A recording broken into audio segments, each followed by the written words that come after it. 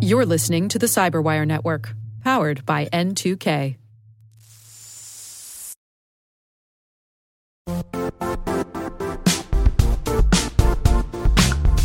Don't struggle to align your organization's cybersecurity with business risk.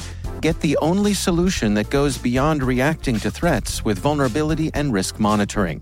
You need the next evolution of MDR, and only Critical Start delivers it.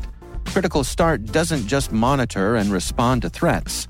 They put you in control by detecting suspicious activities, quickly responding to contain threats, and identifying your most critical assets and protecting them against vulnerabilities and exposures.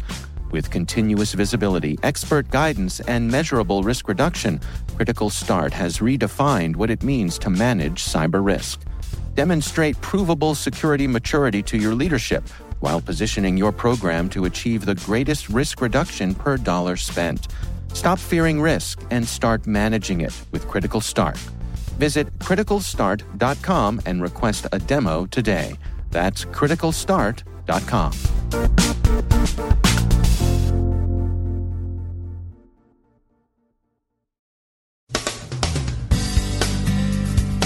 Iran accuses Saudi Arabia, the UAE, and the U.S. of running Saturday's terror attack from the shadows. There's been data exposure at the UN. The Kodi platform's exploited for cryptojacking. The SHEIN retail breach affects more than 6 million. Atlanta says its ransomware incident is now over. The FBI warns of payroll phishing. A U.S. strategy for quantum technology is offered. We've got a look at sports and cybersecurity. And has the Riemann hypothesis been proved?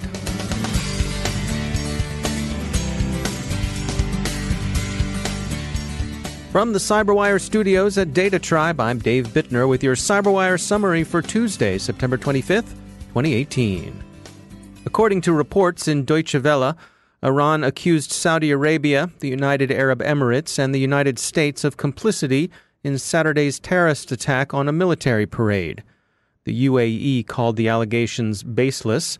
The U.S. said Iran should look to itself for the explanation, and Saudi Arabia said nothing. So far, the responses to this awful attack have been hard words, but Iran's international adversaries should look to their cyber defenses. The United Nations has suffered a data exposure incident. Last month, a researcher found ways of accessing the UN's Trello tool, where he found ways into the UN's Google Docs and Jira pages. A range of sensitive information was exposed. The researcher disclosed his findings to the UN, but the world body took notice only after The Intercept broke the story.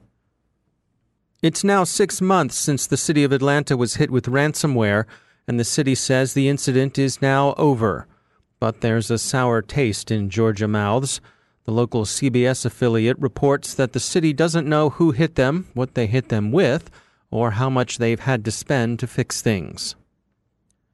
The SHEIN fashion retailer sustained a data breach in which records belonging to some 6.4 million customers were exposed. The incident happened in June, but SHEIN discovered it only late last month. It happens pretty much every time we install a new bit of software. We find ourselves staring down a EULA, an end-user license agreement. It's most often an interminable laundry list of terms and conditions cloaked in impenetrable legalese. Not only is it frustrating, but it defeats its own legitimate purpose, to explain the expectations and agreements between the maker of the software and the user. Users generally dislike this style of EULA, and now some companies are responding and trying to make things a whole lot easier to understand.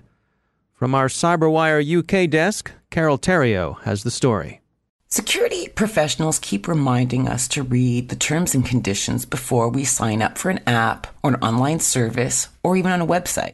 They tell us this because this is where companies have to disclose how they plan to manage your privacy. This is where you find out what the information they're going to take from you, how they might track you, or whether they send information to third parties. The problem is that many of these agreements are confusing. To most of us, it can seem like just a bunch of legal mumbo-jumbo. And recent research shows that over time, users split into two groups. Those that become what they call acceptors, these are people who felt their online access was more important than any of their privacy concerns. Or managers, people who strategically control information to reduce their vulnerability online. I went on the hunt for companies that simplify their terms to make them more accessible for the non-eagles out there. And in my search, I found this company called Axel. They create file sharing tools, and their terms start with this statement. These are our terms of use. We have tried to state them clearly and simply. By using Axel, you are agreeing to these terms of use. If you don't like what you read, please don't use Axel. It's that simple. Pretty refreshing, right? So I got in touch with Jeremy Forsberg, he's the CMO at Axel, to ask him what made him decide to take this approach. Our founders have this at their core. They set up this company because they did not believe that we should compromise our data, our privacy, for the sake of convenience. You basically told you get one or the other, and we're like, no, that doesn't have to be the case. You can have convenience, but you also can maintain your privacy and greater control over your data. And so that's the approach that we take. So it really compels us, it motivates us to kind of be better for our users, and we shouldn't be manipulating people into signing up to terms and conditions that may be unfair to them without their full knowledge, because look, there will be a backlash at some point. And that's what it feels like. It feels like manipulation when the agreement is overly complex. There's this other bit in the Axel agreement that says, everything that you save in using Axel stays yours. We realize that's a crazy concept. Axel only does the things you ask it to do with your consent. You are in control. See our Privacy Bill of Rights. And I like this too. I studied law and I struggle to understand the terms and conditions and what it genuinely means for me. And I think the key thing is we want to build a little bit more trust and transparency with our users. And, and we noticed the failings that other companies, big companies, load up with in their terms of service. And it's just felt unfair for people to tick a box when they don't really understand what's going on. Maybe you can tell us, and other companies out there that might be flirting with the idea of simplifying their agreements, what the benefits are. Like, how does it improve your relationship with your customers, improve your business? Well, I think it makes it more focused on our users, which allows us to connect with our users a little bit more and actually build up a relationship and build up a dialogue. Ultimately, what you want to do is you can't necessarily speak to every person one by one, especially if you're in a growing company. Okay, but here is an issue, right? So nobody really wants to have more regulation. Companies kind of don't want to have to comply with it all, and it can be complex. I mean, just look at GDPR, right? So if we think about how do individuals, users fight back? If we go back to that idea of acceptors and managers, how do we make people shift over from acceptors to managers? If they need to use a platform for some reason, they're just going to have to weight that up with their data and what they feel like they're compromising. A lot of the big social platforms and search platforms are asking a lot of people. They're asking people to give up a lot, and people don't realize it. And that really frustrates me. That it really frustrates me that people are being asked to compromise so much about their identities, their digital identities, without really understanding. I like what Jeremy is saying there. Maybe we just need to reprioritize our interests, and we need to think carefully about the services we sign up for. Instead of accepting tracking and data collection willy-nilly, we should make the time to review the privacy policy. And if we don't understand what the words mean or find the policy, a bit creepy, shouldn't we exercise our right to say no way? Tell you what, my privacy boots are certainly made for walking. It's not just a legal or a moral decision, it's a business decision. This was Carol Theriault for the Cyberwire. And of course, you can hear more of Carol Theriault on the Smashing Security podcast along with her co-host, Graham Cluley. The U.S. FBI has issued a warning that criminals are actively phishing for payroll login credentials. These are the sorts of accounts organizations use to enable their employees to check when and how much they've been paid. They also often enable employees to change direct deposit accounts or request prepaid debit cards. Those last two possibilities are the ones that criminals find attractive, since they give them away to loot bank accounts. There are two general lessons to be drawn from this trend in online crime. First, criminals are moving to the cloud just as enterprises are. Compromising this sort of payroll service usually doesn't involve any intrusion into an organization's networks, still less the compromise of any endpoints. If an employee gives up his or her credentials, the crooks will cheerfully precipitate cash from the cloud. Second, organizations teach by the way they communicate. If your organization is in the habit of sending employees emails with links to click, if this is the way you handle communication about accounts and credentials, you're teaching your employees some dangerous security habits. The U.S. has announced a national strategy for quantum information science. Major companies meeting at the White House to discuss the strategy include J.P. Morgan Chase, IBM, Honeywell, Lockheed Martin, Goldman Sachs, AT&T, Intel, Northrop Grumman, and Google. The strategy includes, but isn't confined to, quantum computing and its implications for cryptography and security generally. It extends to most aspects of information technology and, according to some reports, to the prospect of advancing work on materials by design. Something about quantum theory has long troubled our physics desk. You've heard of Schrödinger's cat, the unobserved cat in the closed box that's neither alive nor dead until somebody looks in. That's always struck our experts as a gratuitously cruel thought experiment. They prefer Schrödinger's dog. The dog is unobserved, neither standing cheekily on top of the dining room table nor staying dutifully on the floor. Consider the dog to be in a state of quantum superimposition until Mom walks in, sees what's up, and vigorously collapses his wave packet for him. That's better, right? Anyway, we've always been a BYOD shop. That's bring your own dog here at the Cyberwire. Security firm Panarays has taken a look at American professional football to see which National Football League teams have the most secure websites. They conclude that the top 5 are, counting down to the most secure, the Pittsburgh Steelers, as the Yinzers would pronounce it, the Los Angeles Rams, the Miami Dolphins, the New York Jets, and coming in at number 1, the Kansas City Chiefs. The study is obviously flawed since it completely overlooks the Baltimore Ravens, the only team to our knowledge who ever had a lineman on the roster, the now retired John Urschel, who was invited to deliver papers on applied mathematics to NSA at Fort Meade. So phooey. On the other hand, our sports desk has long been a hotbed of admiration for Kansas City defensive coordinator Bob Sutton, so maybe there could be something to the study after all. And finally, at a conference in Heidelberg, mathematician Michael Atiyah says he's proved the Riemann hypothesis, but stops short of offering the proof itself. He can say what he wants, but we'll believe it when John Urschel tells us it's so.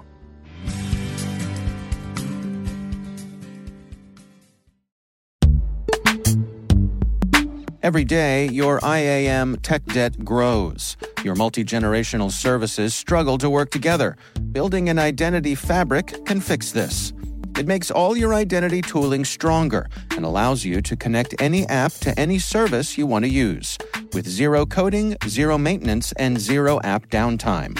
Strata's identity orchestration platform separates the identity logic from your applications, so you can optimize existing IAM tools and manage them in a single control plane. Now, every vendor, standard, and architecture work together. In short, building your identity fabric means you can secure your non-standard apps, keep your complex access policies, retire outdated IDPs, and modernize in record time. So build your fabric with Strata Identity and get rid of tech debt for good. Visit strata.io/cyberwire, share your identity priorities, and receive a pair of AirPods Pro. Offer valid for organizations over 5,000 employees. Connect today at strata.io/cyberwire.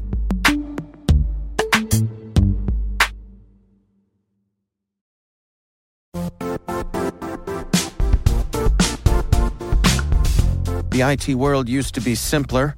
You only had to secure and manage environments that you controlled. Then came new technologies and new ways to work. Now, employees, apps, and networks are everywhere. This means poor visibility, security gaps, and added risk. That's why Cloudflare created the first-ever connectivity cloud. Visit cloudflare.com to protect your business everywhere you do business.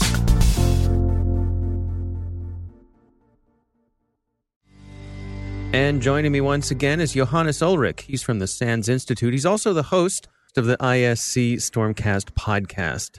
Johannes, welcome back. We wanted to touch today about hurricane and disaster-related scams. We recently had Hurricane Florence came at the east coast of the U.S., and with that comes people who are trying to profit off of that. What can you share with us? Yeah, thanks for having me. So with these hurricanes, it's sort of an annual reminder, really, that whenever there is a large disaster that, of course, gets people interested, makes the news, and also makes people want to help, that there are people that take advantage of it. And what we have seen in the past is, for example, fake charities that are all of a sudden springing up and that register host names or web addresses that are then being used to advertise their services. Also, a lot of lawyers lately that sort of jump in and essentially do ambulance chasing, I guess it's called, trying to get cases lined up. So really, it's more a matter of be aware. Don't necessarily trust anybody that you haven't done business with before, whether that's a charity, whether that's a lawyer, whether that's a contractor. Yeah, we saw a couple of stories come by. One of was the scammers were actually going door to door, telling people that they had to evacuate, and the notion was that they were basically casing the joints to see who was home, who was planning on staying, who was planning on going, so they could come back later and presumably rob the place. Yeah, and that's another sort of issue. So the cyber component of this is if you, for example, advertise on Facebook or such that you evacuated, this may be used by criminals then to target your residence for burglary.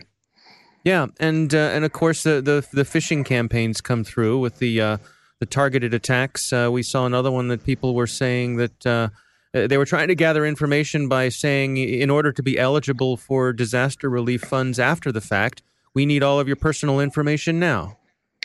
Yes, and that's actually something I saw last year when Hurricane moved through Jacksonville, where I live. A couple of my neighbors, a couple of months later, got letters from FEMA telling them that they applied for disaster assistance, and essentially without them ever doing so. So essentially what's happening is that people use stolen data they either got via targeted phishing emails like this or from other breaches to apply for disaster relief. And then, of course, the money is actually paid pretty quickly, but then later FEMA or whoever paid the money comes back to actually verify the information.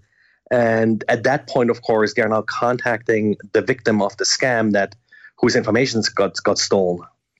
Yeah, and I think it's also an important point that, for those of us who are in the business, we're tuned to recognize these things, but I think it's important to reach out to other family members, particularly if you have elderly family members who may be more susceptible to these. Yes, that's very important because people are under distress when they're receiving these emails. They worry about evacuating, and they're necessarily not verifying all of these emails and these messages they're getting very carefully. Yeah. All right. Well, it's certainly a cautionary tale. Johannes Ulrich, thanks for joining us. Thank you.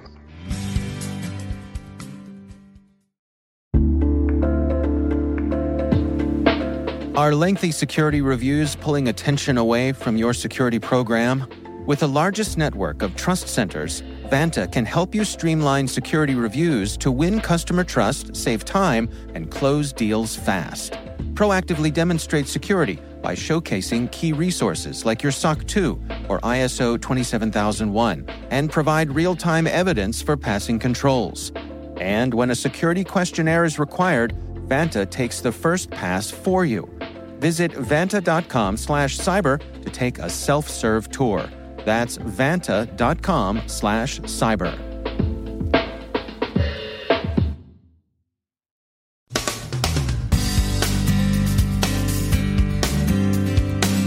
And that's the Cyberwire.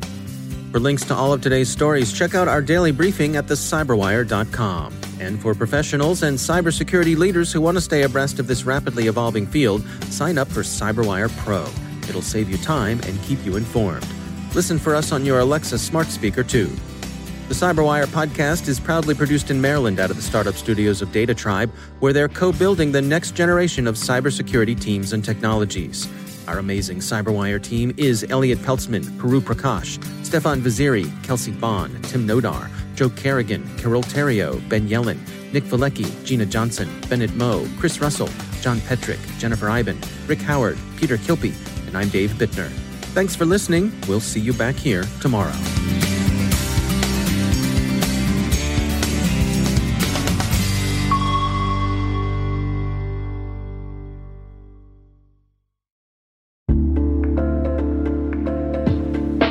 Hey all, Rick here.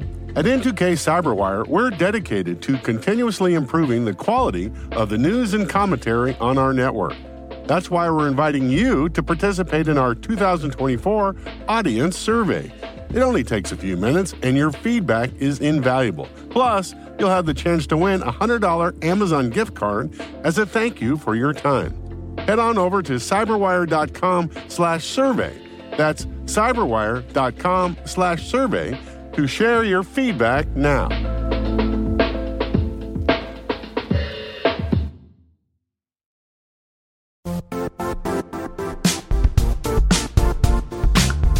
And now, a word from our sponsor, Zscaler, the leader in cloud security. Cyber attackers are using AI in creative ways to compromise users and breach organizations. In a security landscape where you must fight AI with AI, the best AI protection comes from having the best data. Zscaler has extended its zero-trust architecture with powerful AI engines that are trained and tuned by 500 trillion daily signals. Learn more about Zscaler Zero Trust Plus AI to prevent ransomware and AI attacks. Experience your world secured. Visit zscaler.com/zerotrustai.